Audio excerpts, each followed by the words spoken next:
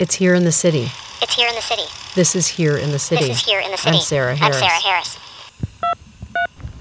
New message. Truth should be truth, but then it depends on, in the telling, whose truth is it? We're here most Tuesdays, bringing you radio realities from the urban landscape and mapping the city with voices of creative social change in and around Los Angeles.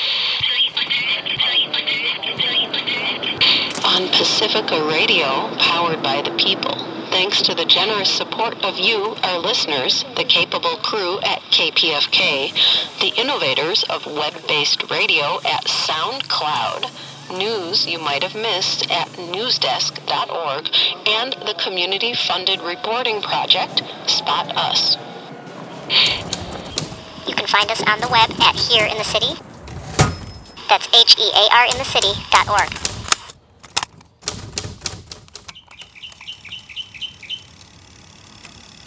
Good afternoon, KPFK listeners, and to those of you listening to our show on the web. Today is Tuesday, December 13th, 2011.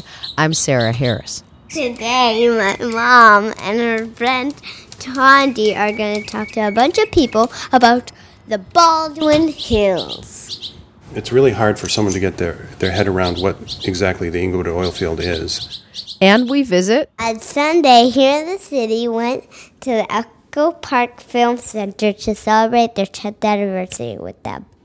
We'll be right back.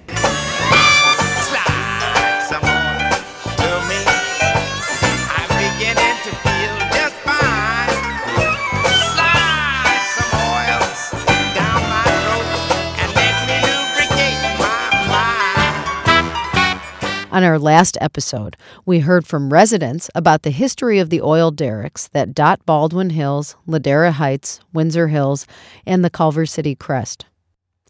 David McNeil, who heads the Baldwin Hills Conservancy. Nobody likes the ugly blight of an oil field, but for the oil field, there wouldn't be this open space. And Paul Ferrazzi, who is a representative and researcher for the Citizens Coalition for a Safe Community. You know, subconsciously, as you're driving by on La Cienega or Stalker or Fairfax, you just sort of filter the whole thing out, you know. You're more or less intent on getting to where you are, and you see a few, tanks or oil wells and just keep going. Don't think that much about it. Have extensive knowledge of the potential dangers to public health in the Inglewood oil field.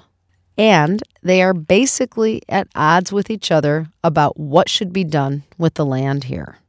Some 1,600 rigs perch above the baseball and soccer fields of Kenneth Hahn State Recreation Area in South Los Angeles. They've been here since 1924. Well, it's true. I mean, it's the only operation you can have here that's so sparse, even though it's got ugly impacts. It's so sparse and it ends somewhat finite. Somewhat. It will end at some point. At some point. But if they'd put, hotels, development, business parks, this is going to become the next Fox Hills, that's not going away. So, it's kind of a mixed bag that we're dealing with here. Today on Here in the City, we're going to hear about a more contested contemporary use of these hills, renewed subterranean oil exploration by a company called PXP. Here's Paul Ferrazzi. Production slowed down to where Chevron didn't think it was productive enough for them to continue. And Plains Exploration and Production is sort of specializes in enhanced recovery, where they use water and pressures applied to that water from injection wells to pool oil and gas to their producing wells. So they came in and slowly but surely production increased, and people were seeing more and more sort of structural damage to their homes. Foundations cracking, walls cracking, pools breaking, and things like that, which can be correlated to uplift and subsidence. The issue is proving that the uplift and subsidence is being caused by the oil field operations. And now they're moving into more of a fracking operation on the other side of the hill. Well, yeah, they're doing what is known as fracking. Still, the jury's still out as to what kind of fracking they're doing. It's kind of like saying, I'm I'm sautéing. Well, sautéing could be a lot of different things, I guess. I don't know. It's really kind of the fracking word is the loadest term. And, my concern with it is, people look for simple things and they make them oversimplified. And, of course, it is to the oil companies' advantage to keep things complicated because there's trade secrets, et cetera, that they don't want to let out. But as I understand it from my reading, and I'm certainly not an oil expert, fracking, the one that we see in all the movies and we hear about all the time, and the ones that people are concerned about, is fracking for gas, natural gas, as opposed to oil. And this field is primarily oil with gas as a byproduct. So, people say, oh, they're fracking. It's the same thing that's happening in New York or the same thing that's happening in Colorado. Well, I'm not an expert, but it's not the same thing. And people aren't going to be able to light their water coming out of the tap on fire with a match. I mean, no one's looking forward to that, and nobody wants anything to happen in this field. Everybody's looking for the best possible scenario where oil users such as ourselves are able to get the resources out of it. But as those exhaust because they don't replenish themselves, outdoor enthusiasts will be able to get the benefit of the land, and that's the balance that we're trying to come up with. But like I said, people end up having different opinions and different ideas, and you can create a threat that's not there, or you can discover a threat that is there. I spoke with Gwendolyn Flynn, the policy director for the Community Health Councils in South Los Angeles, about an event in 2006 that sparked community concern around the oil field. There was an incident that involved the drilling in which there was a release of some noxious gas in the middle of the night. And it happened to... The release of gas was such that it caused some residents, mainly in the Culver City area, to have to voluntarily evacuate their homes because it was making them sick. Really? So what happened? They smelled something? There was some smell that was released with the drilling that had gone on, and some gas pocket that had been hit.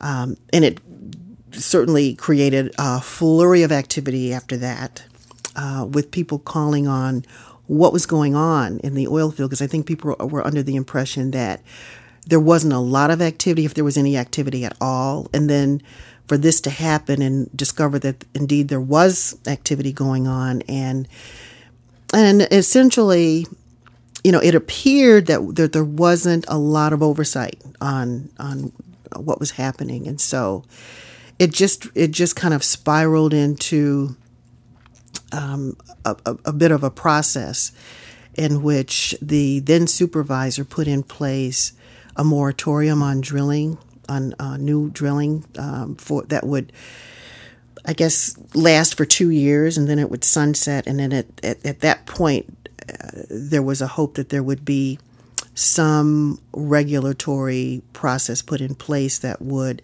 help to make sure that there was some oversight in the drilling operation. And so that's basically what happened. It was Yvonne Brathwaite Burke who was the supervisor. After that toxic release of noxious gases, the community health councils brought a group of residents together to address the public health issues. Paul Ferrazzi and his colleague Gary Gless wound up forming a civic action group that took legal action with other community organizations against the oil company PXP and regulators for masking the dangers of placing public park space next to potentially harmful industrial operations.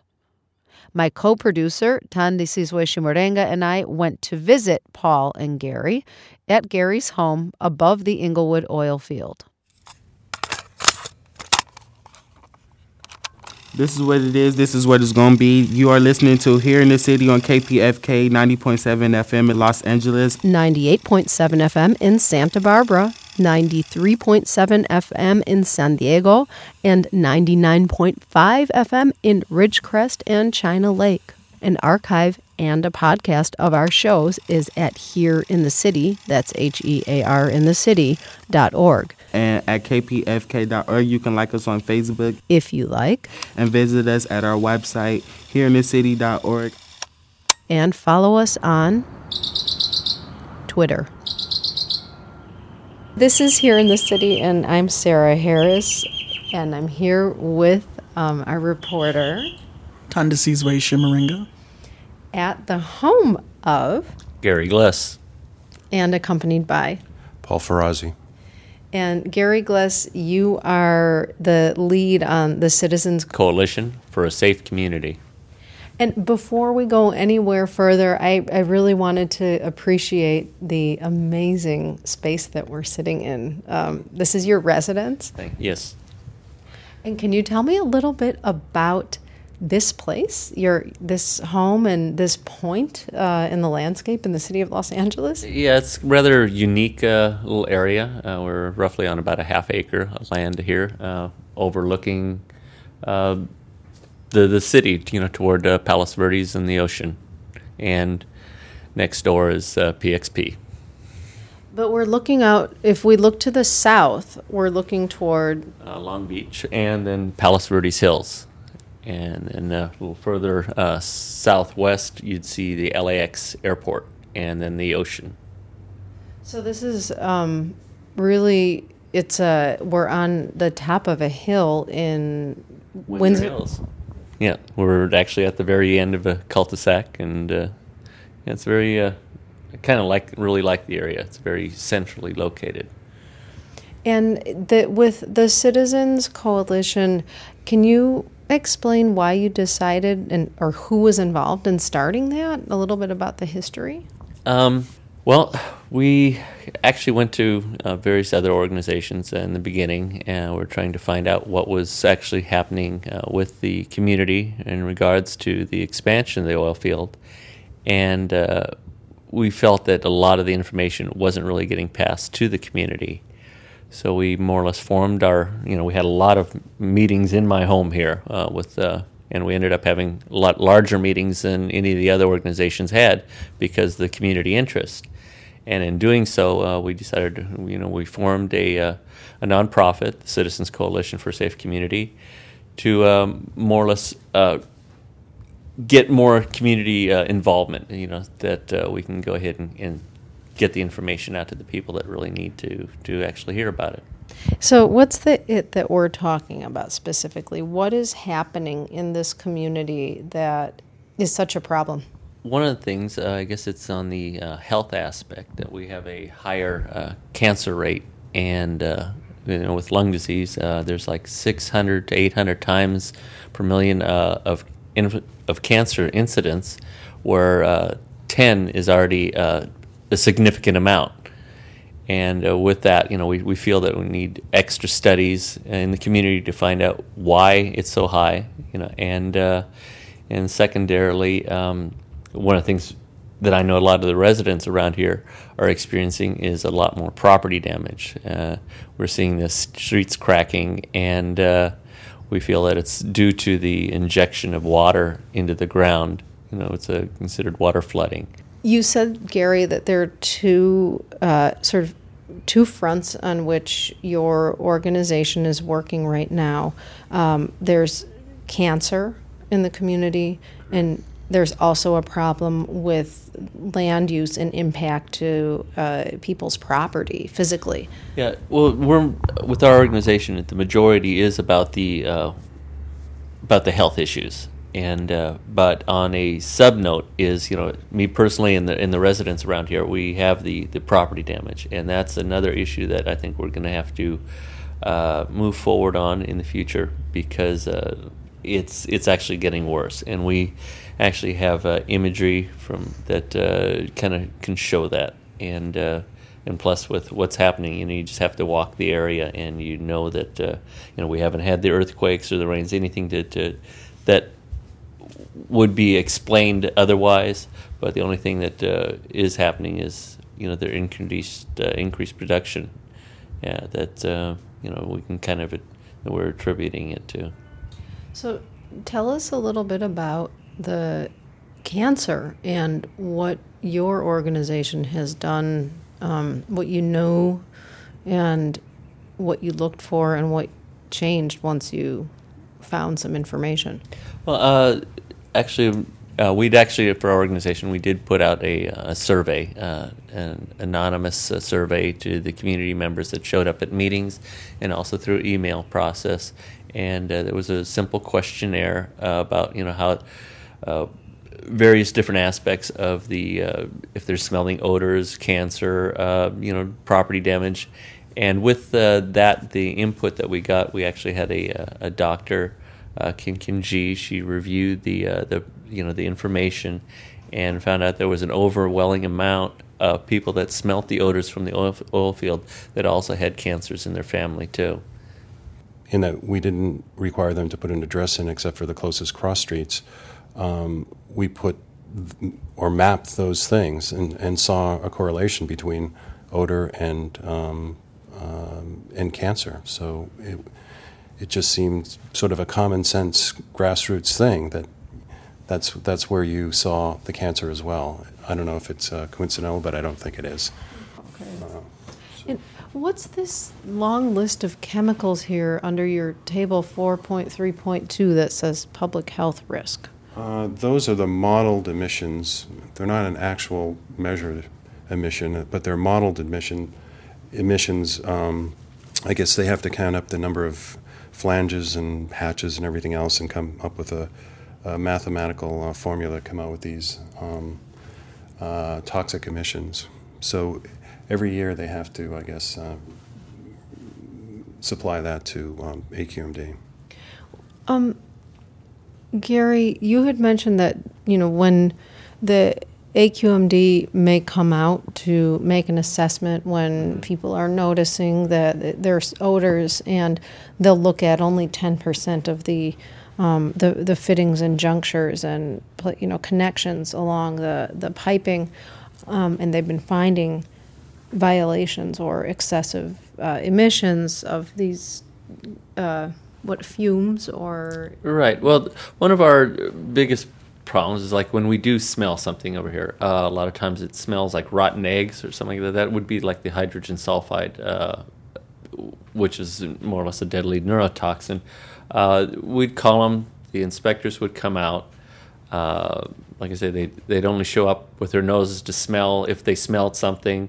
There wouldn't be actually any physical testing of the air of what they're actually smelling, and then it was more or less. I've had experiences of where the inspectors would try to point the directions of it's the odors are coming from the airport. Well, as you can see, the airport is south of us, and the wind direction is coming from the west. So it's more or less you have to force their hand into saying, yes, we actually smell something. We're actually, it is coming from the oil field, to do those type of more testings. If they do find something, what's the obligation to do something about it? Well, you have to get at least 6 people in the community to make a call, and they have to be confirmed calls or households. And from that point, that they do find the odor, something like that, then a violation can be drawn to the oil company. But if the smallest violation, so the nuisance, so it's more or less a little slap on the wrist type of thing. The oil companies stop it, and then they go on. But we've had some really, I'd say, major events of where they've had complete field shutdowns, where the hatches have popped, and basically the community's been in clouds of the odors again too, and for hours. And those type of things, there's still, again, they're like called emergency procedures, so they don't get written up in violations on that too, because we have to pop the hatches because we have to vent it, and so we're once again stuck in a catch-22. What are we to do? Here we're getting gassed, and there's not a whole bunch that we see that the waiver loophole for the oil company to go ahead and have releases and gas the community without any violations again. Back at the Kenneth Hahn State Recreation Area, Mr. McNeil and the Baldwin Hills Conservancy are intent upon gathering more surface rights to extend the park, despite the serious reservations voiced by the Citizens Coalition, because the oil drilling won't stop And people need parkland. The biggest goal is to add recreation opportunities where there have not been them before. And if you talk to anybody, it's not rocket science to know that if you create open space and opportunities for people to get out of their houses, exercise, do cardiovascular, get the workout in, that obesity rates are going to go down, that heart disease is going to go down, that that diabetes will be less of a problem, and psychologically, the outdoor deficit disorder issue wanes when you have kids that get a chance to commune with nature. So that is, to me, over the top. That's how we started. That's how we'll finish. It's an advocacy situation for open space, developing the Baldwin Hills into what would be a park that's larger than Golden Gate Park, larger than Central Park. The problem for me is, people are waiting for something to happen. It's like sitting there waiting for something to happen, as opposed to saying, okay, we've got this covered, let's do something more productive, than just sitting with the finger on the button. And God forbid, I don't want anything to happen. Nobody wants anything to happen. It's bad for everybody if something happens. But that becomes kind of the wait and see mode of, once you've been violated, you're waiting for the next hit to come. And that's the issue we've got. And, like I said, when the release happened, people woke up and they said, well, you hit our community once, when's the next hit going to happen? It may never happen. Right. There may not be another accident. In terms of the record, once again, I believe the air quality here, and based on the studies that I've read from AQ&D and other wind pattern studies, we've had a lot of odors that come. Skunks, the sewers, and the oil field sometimes has methane releases. All three of those, they're unique to this area. All three of those, in the dosages that we're getting, aren't that much of a problem. On next week's Here in the City, we'll wrap up our series with a look at the toxic impacts and public policy implications of a legal settlement negotiated between the Citizens Coalition, the oil company, and the County of Los Angeles. Visit our website, Here in the City, that's HEARinthecity.org, for video and conversation about the Inglewood oil field. This is what it is. This is what it's going to be. You are listening to Here in the City on KPFK 90.7 FM in Los Angeles, 98.7 FM in Santa Barbara, 93.7 FM in San Diego, and 99.5 FM in Ridgecrest and China Lake. An archive and a podcast of our shows is at Here in the City, that's HEARinthecity.org. And at kpfk.org, you can like us on Facebook, if you like, and visit us at our website, heareinthecity.org. And follow us on Twitter.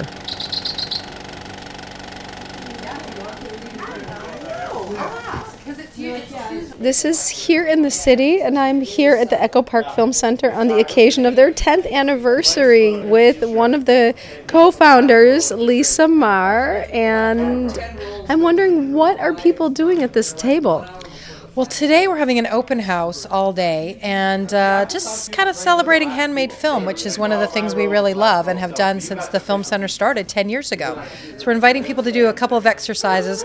One's called direct animation. It's a way of making a film without using a camera, where you draw directly on a piece of film stock and then it's projected through a 16mm camera. And it turns out to be kind of like almost like a jazz film, because people just use different colors and shapes and it all runs together. It's like a chain letter, but on film.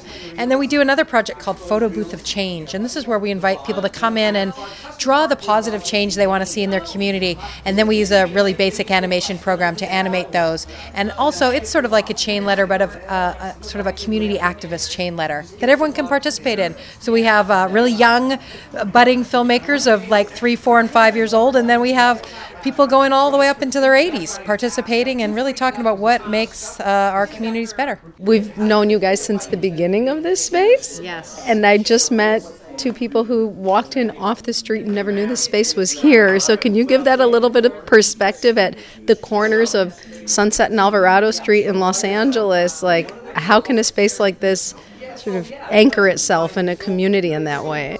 Well, it is the story of life and art and love coming together. I also walked into this space exactly 10 years ago on opening day just by chance. And that was a moment that changed my life, literally. I had just made my first Super 8 film and, happened to be walking through the neighborhood and Paolo was here, welcomed me in and said, we're opening a film center today. So at that point in my creative life, I had just started making films, and so that was exciting to me. At that point in my romantic life, here was the person that would eventually become my soulmate and the person I now work with and am, wonderfully in love with, and we travel the world and we do what we love together, both as life partners and as partners in this nonprofit. Paolo Davanzo, I'm one of the co-founders, and I have the illustrious title of the executive director of the Echo Park Film Center. And you are physically in the back room of the film center, which is fun because it's a tiny, tiny space, 900 square feet, but it's a cinema, it's a film school, it's a film co-op. We got Pixel toy cameras, Vidster made by Mattel that was meant for little kids that we make things on. I mean, we're storytellers and we want people to tell their stories.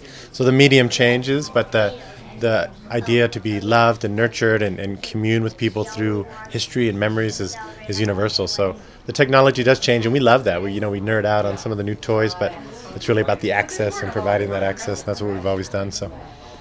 And the Filmmobile, can you tell me a little bit about the Filmmobile?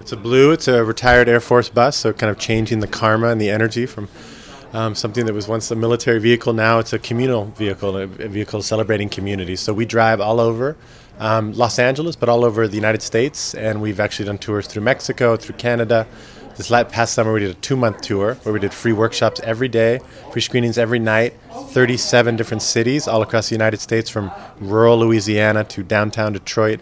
And just the commonality was we were like this itinerant band of gypsies showing films and sharing love, resurrecting that noble tradition that's been around since the birth of film, through Mexico and India and other places where these itinerant people would come and, lower a screen and show films. But it's also about education, local education.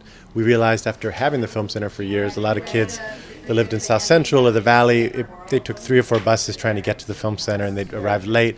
So we're like, what if we took everything we had and made it itinerant and we could bring it to a school or an after-school program, and it was magical. It just freed us up and allowed us to be more nomadic. And I think part of our personal story, Lisa and I falling in love, as we were both nomads to begin with. She was a traveling musician and I was a traveling filmmaker, so we've been able to celebrate a physical space but also remain nomadic. And the booster in me wants to say, what's special about Los Angeles when you're thinking about celebrating cinema in this way after 10 years of the Echo Park Film Center being around and active?